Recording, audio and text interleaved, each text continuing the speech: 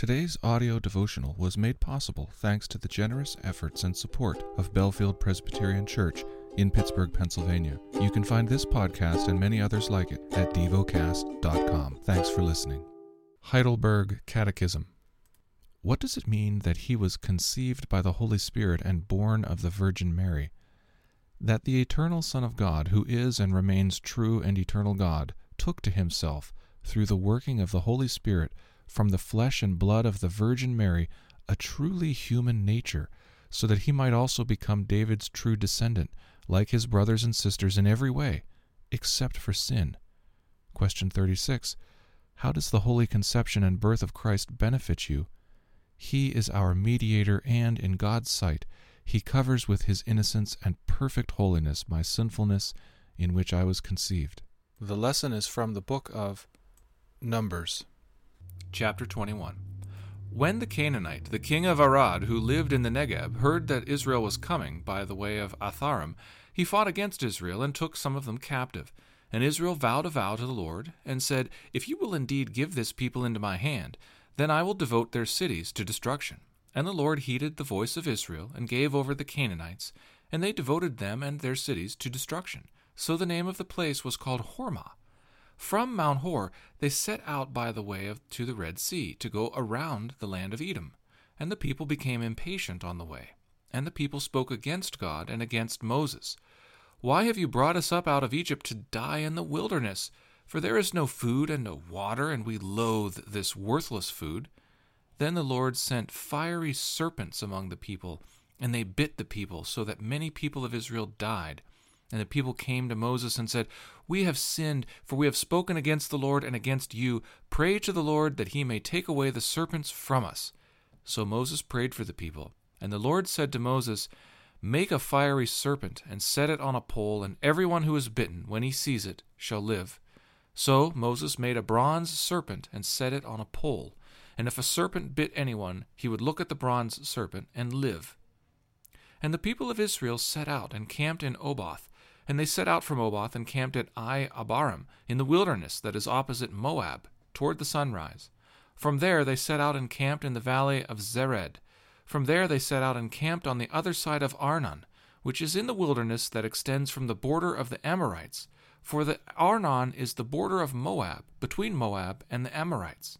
Therefore it is said in the book of the wars of the Lord, Wahib in Supah, and the valleys of the Arnon, and the slope of the valleys that extends to the seat of Ar, and leans to the border of Moab. And from there they continued to Beer, that is, the well of which the Lord said to Moses, Gather the people together, so that I may give them water. Then Israel sang this song, Spring up, O well, sing to it, the well that the princes made, that the nobles of the people dug, with the scepter and with their staffs. And from the wilderness they went on to Mattanah, and from Mattanah to Nahilel, and from Nahilel to Bamoth, and from Bamoth to the valley lying in the region of Moab by the top of Pisgah that looks down on the desert. Then Israel sent messengers to Sihon, king of the Amorites, saying, Let me pass through your land. We will not turn aside into field or vineyard. We will not drink the water of a well. We will go by the king's highway until we have passed through your territory. But Sihon would not allow Israel to pass through his territory. He gathered all his people together and went out against Israel to the wilderness, and came to Jahaz and fought against Israel. And Israel defeated him with the edge of the sword, and took possession of his land from the Arnon to the Jabbok, as far as to the Ammonites, for the border of the Ammonites was strong. And Israel took all these cities, and Israel settled in all the cities of the Amorites, in Heshbon, and in all its villages.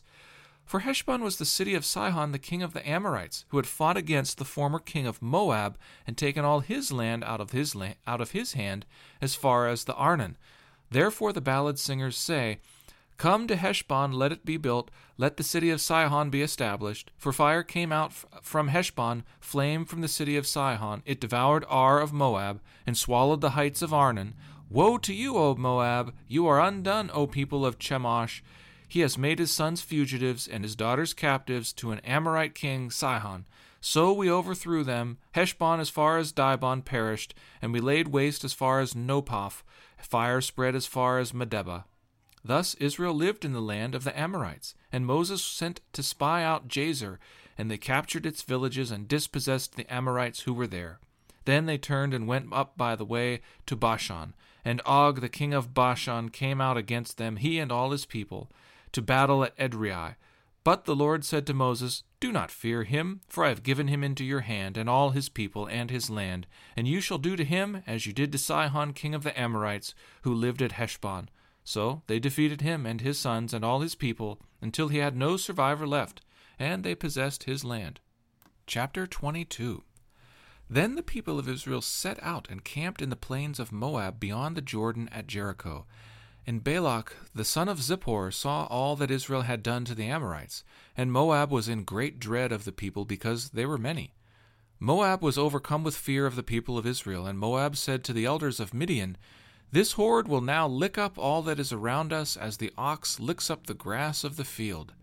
So Balak, the son of Zippor, who was king of Moab at that time, sent messengers to Balaam, the son of Beor, at Pethor, which is near the river in the land of the people of Ammah, to call him, saying, Behold, a people has come out of Egypt. They cover the face of the earth, and they are dwelling opposite me. Come now, curse this people for me, since they are too mighty for me. Perhaps I shall be able to defeat them and drive them from the land, for I know that he whom you bless is blessed, and he whom you curse is cursed.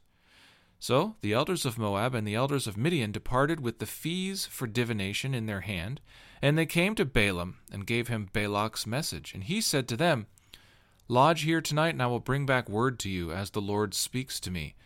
So the princes of Moab stayed with Balaam. And God came to Balaam and said, Who are these men with you? And Balaam said to God, Balak, the son of Zippor, king of Moab, has sent to me, saying, Behold, a people has come out of Egypt, and it covers the face of the earth. Now, come curse them for me. Perhaps I shall be able to fight against them and drive them out. God said to Balaam, You shall not go with them. You shall not curse the people, for they are blessed. So Balaam rose in the morning and said to the princes of Balak, Go to your own land, for the Lord has refused to let me go with you. So the princes of Moab rose and went to Balak and said, Balaam refuses to come with us. Once again Balak sent princes, more in number and more honorable than these, and they came to Balaam and said to him, Thus says Balak the son of Zippor, Let nothing hinder you from coming to me, for I will surely do you great honor, and whatever you say to me I will do. Come, curse this people for me. But Balaam answered and said to the servants of Balak, Though Balak were to give me his house full of silver and gold, I could not go beyond the command of the Lord my God to do less or more. So you too, please stay here tonight, that I may know what more the Lord will say to me. And God came to Balaam at night and said to him, If the men have come to call you, rise, go with them, but only do what I tell you. So Balaam rose in the morning and saddled his donkey and went with the princes of Moab.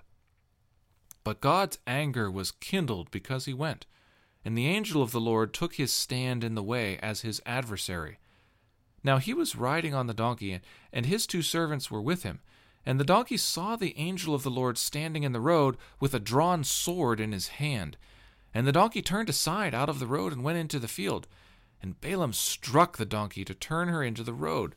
Then the angel of the Lord stood in a narrow path between the vineyards with a wall on either side. And when the donkey saw the angel of the Lord, she pushed against the wall and pressed Balaam's foot against the wall. So he struck her again. Then the angel of the Lord went ahead and stood in a narrow place where there was no way to turn either to the right or to the left. When the donkey saw the angel of the Lord, she lay down under Balaam. And Balaam's anger was kindled, and he struck the donkey with his staff. Then the Lord opened the mouth of the donkey, and she said to Balaam, What have I done to you, that you have struck me these 3 times? And Balaam said to the donkey, Because you have made a fool of me, I wish I had a sword in my hand, for then I would kill you. And the donkey said to Balaam, Am I not your donkey, on which you have ridden all your life long to this day? Is it my habit to treat you this way? And he said, No. Then the Lord opened the eyes of Balaam, and he saw the angel of the Lord standing in the way, with his drawn sword in his hand. And he bowed down and fell on his face. And the angel of the Lord said to him, Why have you struck your donkey these 3 times? Behold, I have come out to oppose you, because your way is perverse before me. The donkey saw me and turned aside before me these 3 times. If she had not turned aside from me, surely just now I would have killed you, and let her live. Then Balaam said to the angel of the Lord, I have sinned, for I did not know that you stood in the road against me. Now therefore, if it is evil in your sight, I will turn back. And the angel of the Lord said to Balaam, Go with the men, but speak only the word that I tell you. So Balaam went on with the princes of Balak.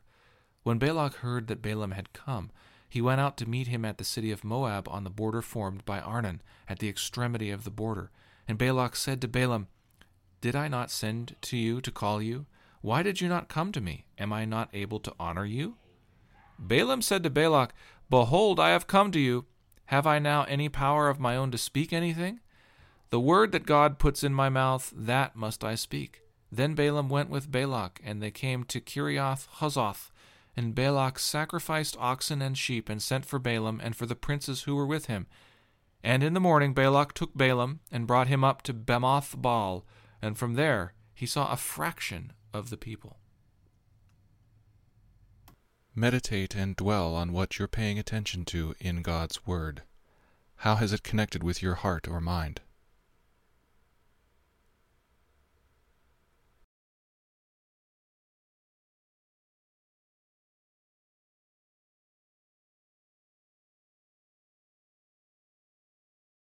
Pray to God freely about what has moved you today. Turn your thoughts to Him and enjoy His presence. We offer the following as prayer topic suggestions. For those living in poverty, for adopted children and their parents. Thank you for listening to Devocast.